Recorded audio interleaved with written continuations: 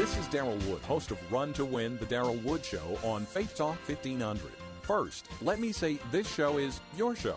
That's why no matter what I discuss or which guests I interview, your input is valued.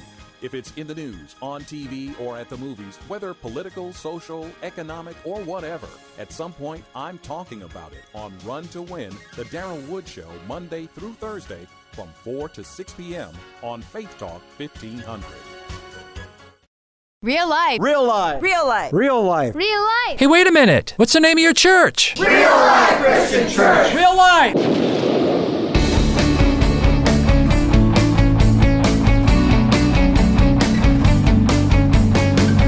Get real with another edition of Think About It. Real life messages from Pastor Dennis Rasper from Real Life Christian Church. And now, let's listen to the message from Pastor Rasper. This is appropriate for Mother's Day. Anyway, I call this message Mom Stuff. And I grew up in suburban Cleveland, and the church I went to all my young life had this tradition. They had their children's Christmas program on Christmas Eve.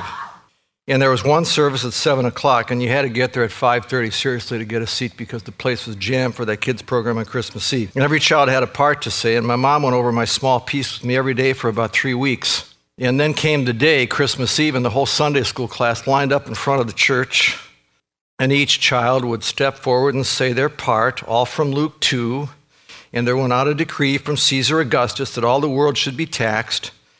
And then it was my turn, and I had the verse about Jesus' birth, and she brought forth her firstborn son and wrapped him in swaddling clothes and laid him in a manger because there was no room for them in the inn. So it came to my turn to step out and say my piece, and I absolutely froze.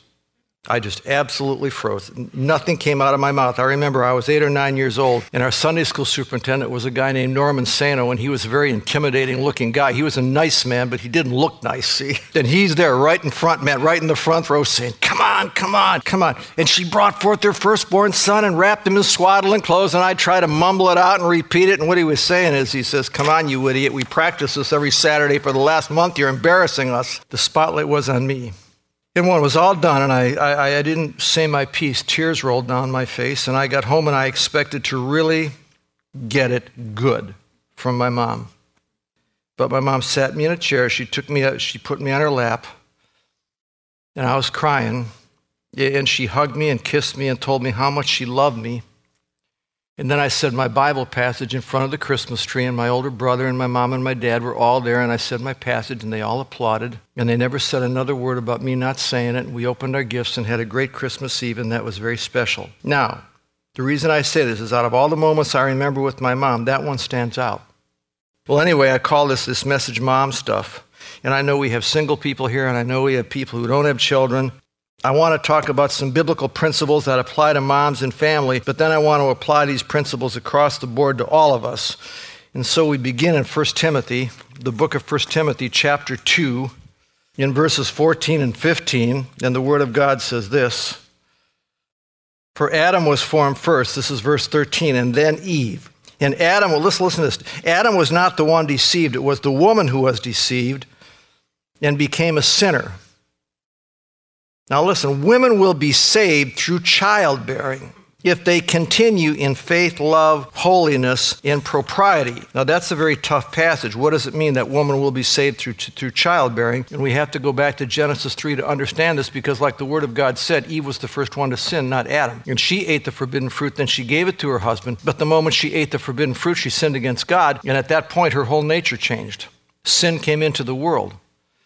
And sin would now be passed on to every human being, and we call that original sin or inherited sin. And original sin is why we tell ourselves, my needs aren't being met, and we get all bent out of shape about that before we look at other people's needs. Original sin is why money can become all-consuming to a lot of people and idle to people. Original sin is why we turn on Oprah when we know the lies that come through there and how insidious and subtle they are. I mean, that all goes back to original sin. Original sin is a total corruption of our nature. What we call a fallen nature began with the woman. Now, we call it Adam's sin. The Bible holds Adam responsible because in Genesis 3:6 it tells us that Adam was with her, and he was the God-ordained head of the family, and the serpent was talking to the woman, telling her how lovely that fruit looked and how she'd be like God. And what Adam should have done is grabbed her hand and said, "Hey, baby pie, let's get out of here. Don't listen to that serpent." Well, he didn't call her baby pie, but it began with the woman. And so we go back to 1 Timothy 2:14 and 15. That says, "And Adam was not the one deceived. It was the woman who was deceived because he became a sinner. But women will be saved through childbearing."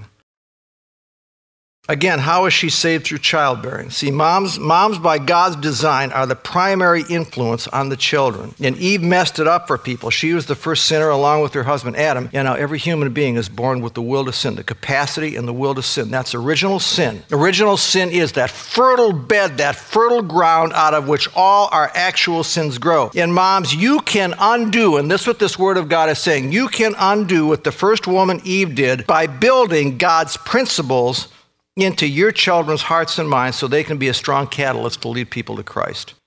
Because when a person receives Jesus Christ, they change, and they change from the inside out. And when you change one person like that, or grow one person in Christ, or shape a heart and mind in Jesus Christ and send that person out into the world, man, you have significantly changed your part of the world.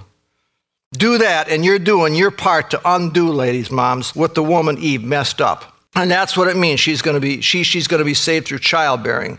Listen, moms and dads, this is the most important calling in your life. When God gave you children, he gave you a commission to shape their hearts. And I see you just kind of wrapping your hands around their heart and shaping and molding that heart through the Word of God to be like Jesus Christ and to conform to the will and the Word of God.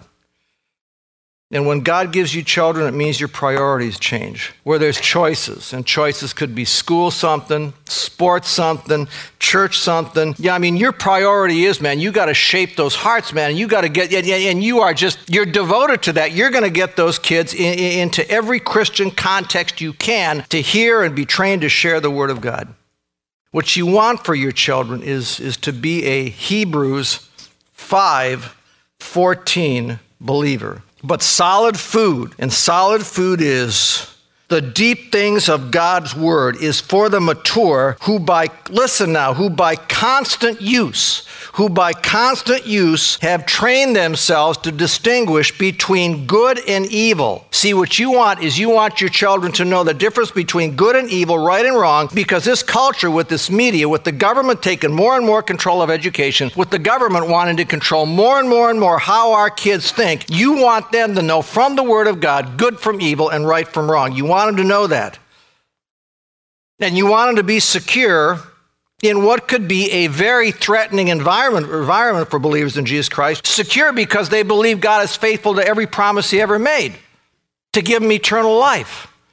And when they have that security, man, they can be bold for Jesus to know that nothing can ever rob them of that. You want to burn 1 Peter 1:3 and 4 into their hearts. It says this, praise be to the God and Father of our Lord Jesus Christ. In his great mercy, he has given us new birth, now listen, into a living hope through the resurrection of Jesus Christ from the dead, unto an inheritance that can never perish or spoil or fade, kept in heaven for you. You want that burned into their gut, man, I'll tell you, so they can step out for the Lord.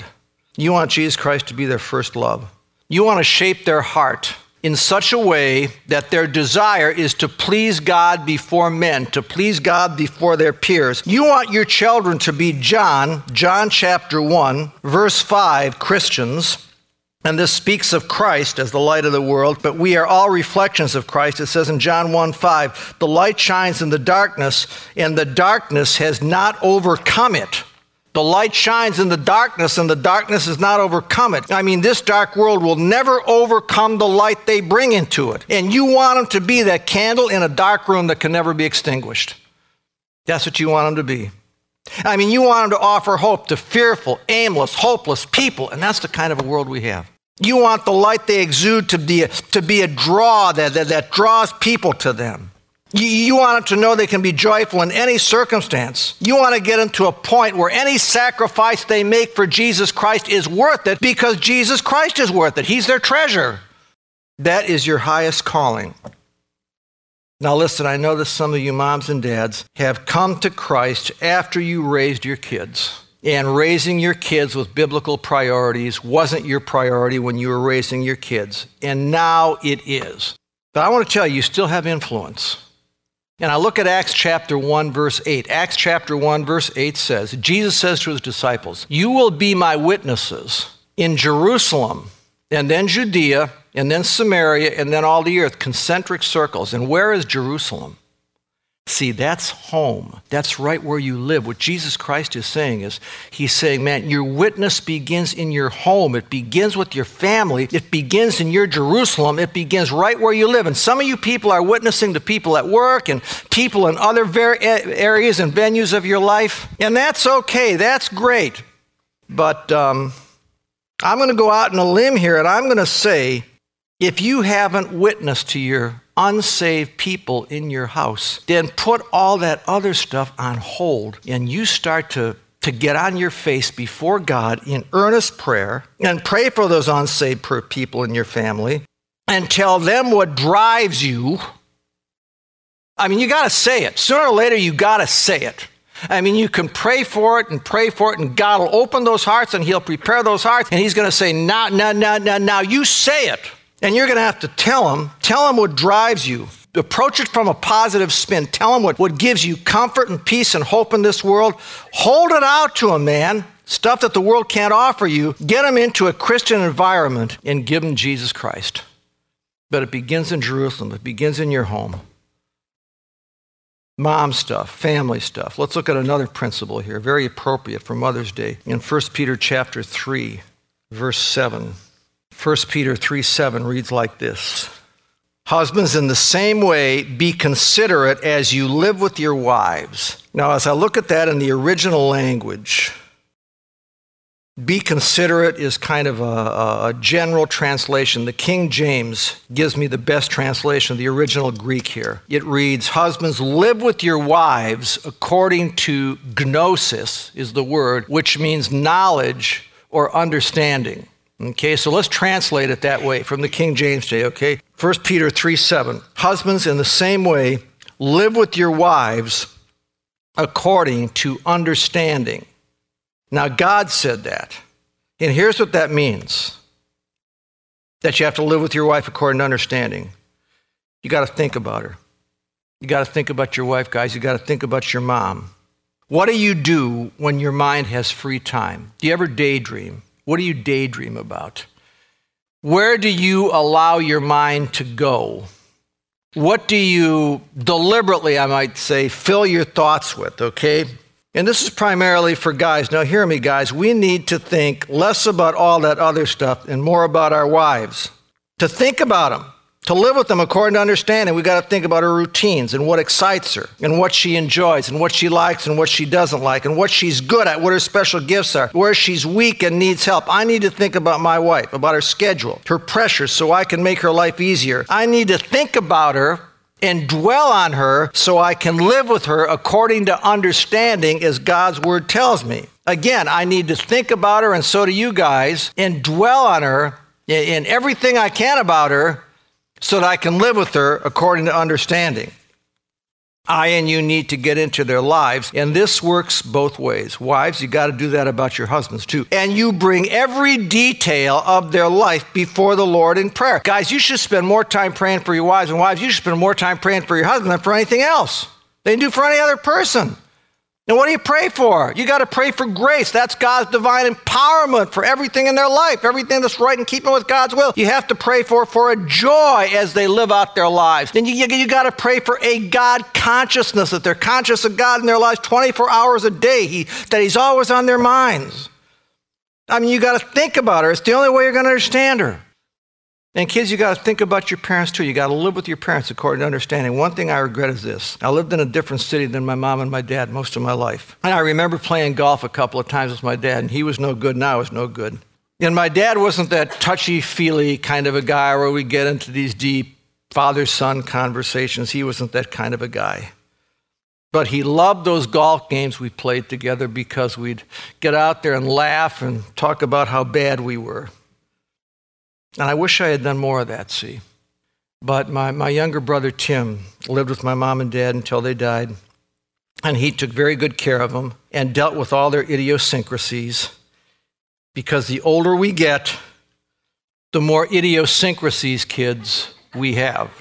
We want to do things our way. That's what I'm saying. We want to do things our way, see? And we don't change much because our way is the best way. And you listen, and you kids need to understand that. That's why you got to live with them. This is the word of God, not me. And you have to live with them according to understanding. And that means you have to bend with your moms and dads. You get into their world. That's what I'm saying. You get into their world. You get into their world and you try and understand. See, they weren't raised like you were in an electronic age, okay? And maybe they don't want you to email them. Maybe they don't want that. Maybe they want you to sit down and write in longhand a letter and maybe get real schmaltzy in that letter and say, I love you. You understand them. See, that's what God's word says in 1 Peter 3, verse 7. So I'll ask, guys, do you think about your wife? Do you really, seriously now, do you really understand the deep parts of her? Listen, you should know her better than any person on earth. Do you? That's the question. Do you really understand the deep parts of her? See, she wants to be known and understood by you. And here's the big deal, too. Do you love her so much that you would sacrifice, and we're going to talk about sacrifice, anything personal, so she's happy and she's fulfilled? That's what God's word says. Listen, you do that, and it's going to come back to you in lots of ways, but that's not why you do it. You do it because God gave her to you. Would you look at Hebrews? You know, Jesus Christ did this. He got into our world to understand this. Look at Hebrews chapter 2, verse 10. In bringing many sons to glory, it was fitting that God, meaning the Father, for whom and through whom everything exists, that he should make the author of their salvation, that's Jesus, the Son of God. Let me read this again. And bring many sons to glory. It was fitting that God, meaning the Father, for whom and through whom everything exists, should make the author of their salvation, Jesus, his Son, perfect through suffering. And you read that and you say, well, isn't Jesus Christ already perfect? What does it mean that God the Father has to make his Son perfect through suffering? Well, the word perfect here means complete. Of course, Jesus Christ never sinned. But when he lived in this world, he became complete. And folks, all that means is this. We don't have a God who stayed in heaven detached from us, not knowing from firsthand experience what we live with. He lived, and he knew what it was to get hungry, and he knew what it was to guzzle down a quart of water when you're thirsty, and he knew what it was to be loved, how great it was to be loved. He knew the love of people, and then he also knew what it was to be rejected by people just like you and me. He knew all that. He knew what it's like to hurt. He was disappointed in his disciples. He got tired and slept during a storm. He knows our life. He had energy and vision and said, let's go conquer the world, man. You've done that. He was misunderstood. He was ignored. All that happens to you and me, and he understands you completely because he came into our world. He got into our world. Now, here's where this is going. Do you have any strained relationships? Think about a strained relationship in your life. Is there anybody in your life right now that you're avoiding? You're avoiding these people. Think about those people. So what are you going to do about it? How do you unstrain, you might say, the relationship? Folks, you get into their world. You get into their world. You live with them according to understanding. You got to find out. Listen, we judge people, but do you ever get into their world and find out what drives them? Their loves, their fears, their passions, their interests. I can tell you stories about people I had a difficult time with, and I had to say to myself, I got to get into their life and find out what drives those people, what they're about. And once you begin to do that, I'll tell you what, the whole relationship loosens up. And you pray for those people. You pray for those people. See, what you do is you seek to know them. You make a strong, concentrated effort to understand those people. You get into their worlds. And when you do that, see if things don't change. Ephesians chapter 5. We've looked at this a lot. We've looked at this before. But I want to look at it from a new perspective here. Ephesians chapter 5, verse 22 says, wives, submit to your husbands as to the Lord. and as to the Lord is the big, big deal. That makes submission something godly and a lot easier. And the same thought continues in verse 25 where it says, husbands, love your wives just as Christ loved the church. And here's a great word, and gave himself up. Gave himself up for her. It says, husbands, love your wives as Christ loved his church, and his church is his bride. And there is a great principle here. And the principle is that we model marriage and the family after Jesus Christ and his bride, the church. Let me say that again. The principle here is that we model marriage and the family after Christ and his bride, the church, and that principle works. It's in God's word. That principle works in marriage and family. The Bible calls it the church, and the church is all who place their faith in Christ for salvation. The Bible calls his church his bride. We're all his bride. There's an intimate union there. We are the bride of Christ. That's John 19. That's Revelation 19 and John 3. We are the bride of Christ. He loved his bride, Ephesians 5:25, and gave himself up, or surrendered, or sacrificed himself for that bride. And that, again, I'll say it again, is the principle that drives a godly family. Let's take this back to the Old Testament, see. A lamb was the sacrifice for sin. If you wanted to have your sins forgiven in the Old Testament, you take a lamb, an unblemished lamb, to a priest, and the blood of the lamb is shed. And when John the Baptist in John chapter 1 sees Jesus coming, he says, behold, the Lamb of God that takes away the sin of the world. He pointed to Jesus Christ and said, that's the Lamb of God that takes away the sin of the world. See, Jesus would sacrifice himself for his bride. He would be that perfect lamb and die a substitutionary death for our sin. He dies, not us. He's our substitute on the cross. He took our place. It was totally sacrificial. And that's the principle that drives a family. The Apostle Paul, who wrote Ephesians 5:25, which says, husbands, love your wives as Christ loved the church and sacrificed himself or gave himself up for her. The Apostle Paul, who wrote that, inspired by the Holy Spirit, is looking at this sacrificial love relationship between Christ and his bride, the church, as that driving principle that motivates a Christian family. Man, I hope that comes through to you. I look at God's word and I tell myself, man, this thing is truth. And this truth from a holy God tells me that the principle of loving sacrifice is what makes a marriage and a family successful. I got to say that again. The principle of loving sacrifice makes a marriage and a family successful. So then I have to ask myself, what moves me to live a sacrificial life and be like the Son of God who literally surrendered himself and gave himself up for his bride? What moves me to live a sacrifice? It's hard to sacrifice.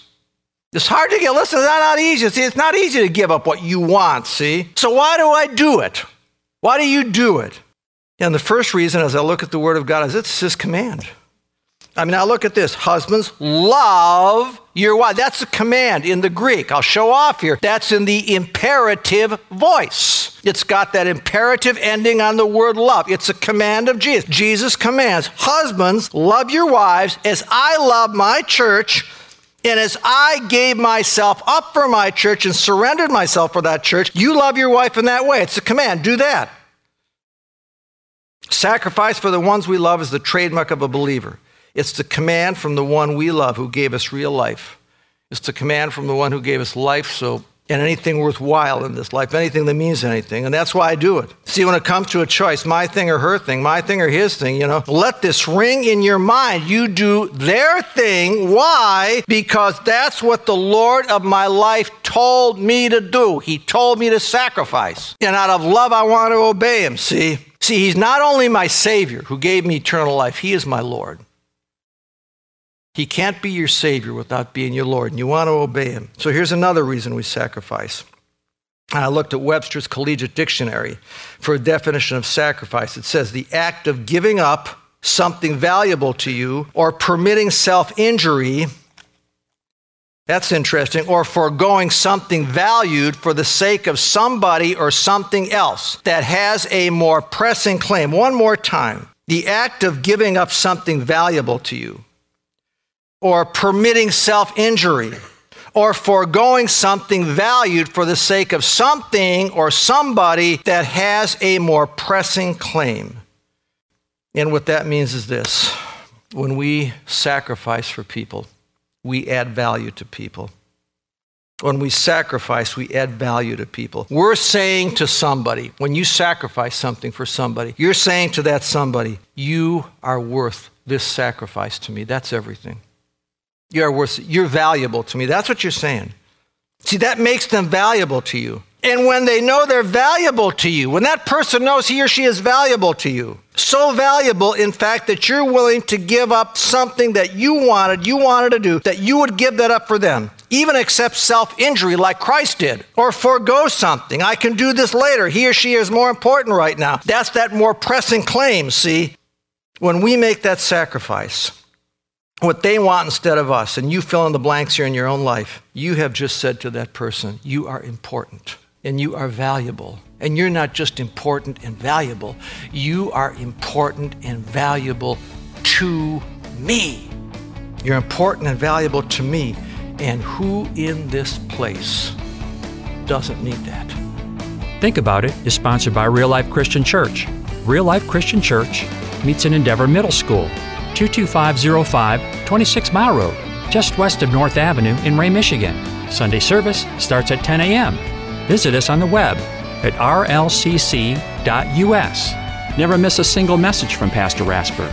Just go to faithtalk1500.com and download the Real Life Podcast. And until next week, may God's Word do a work in you. Real Life Christian Church. Get real.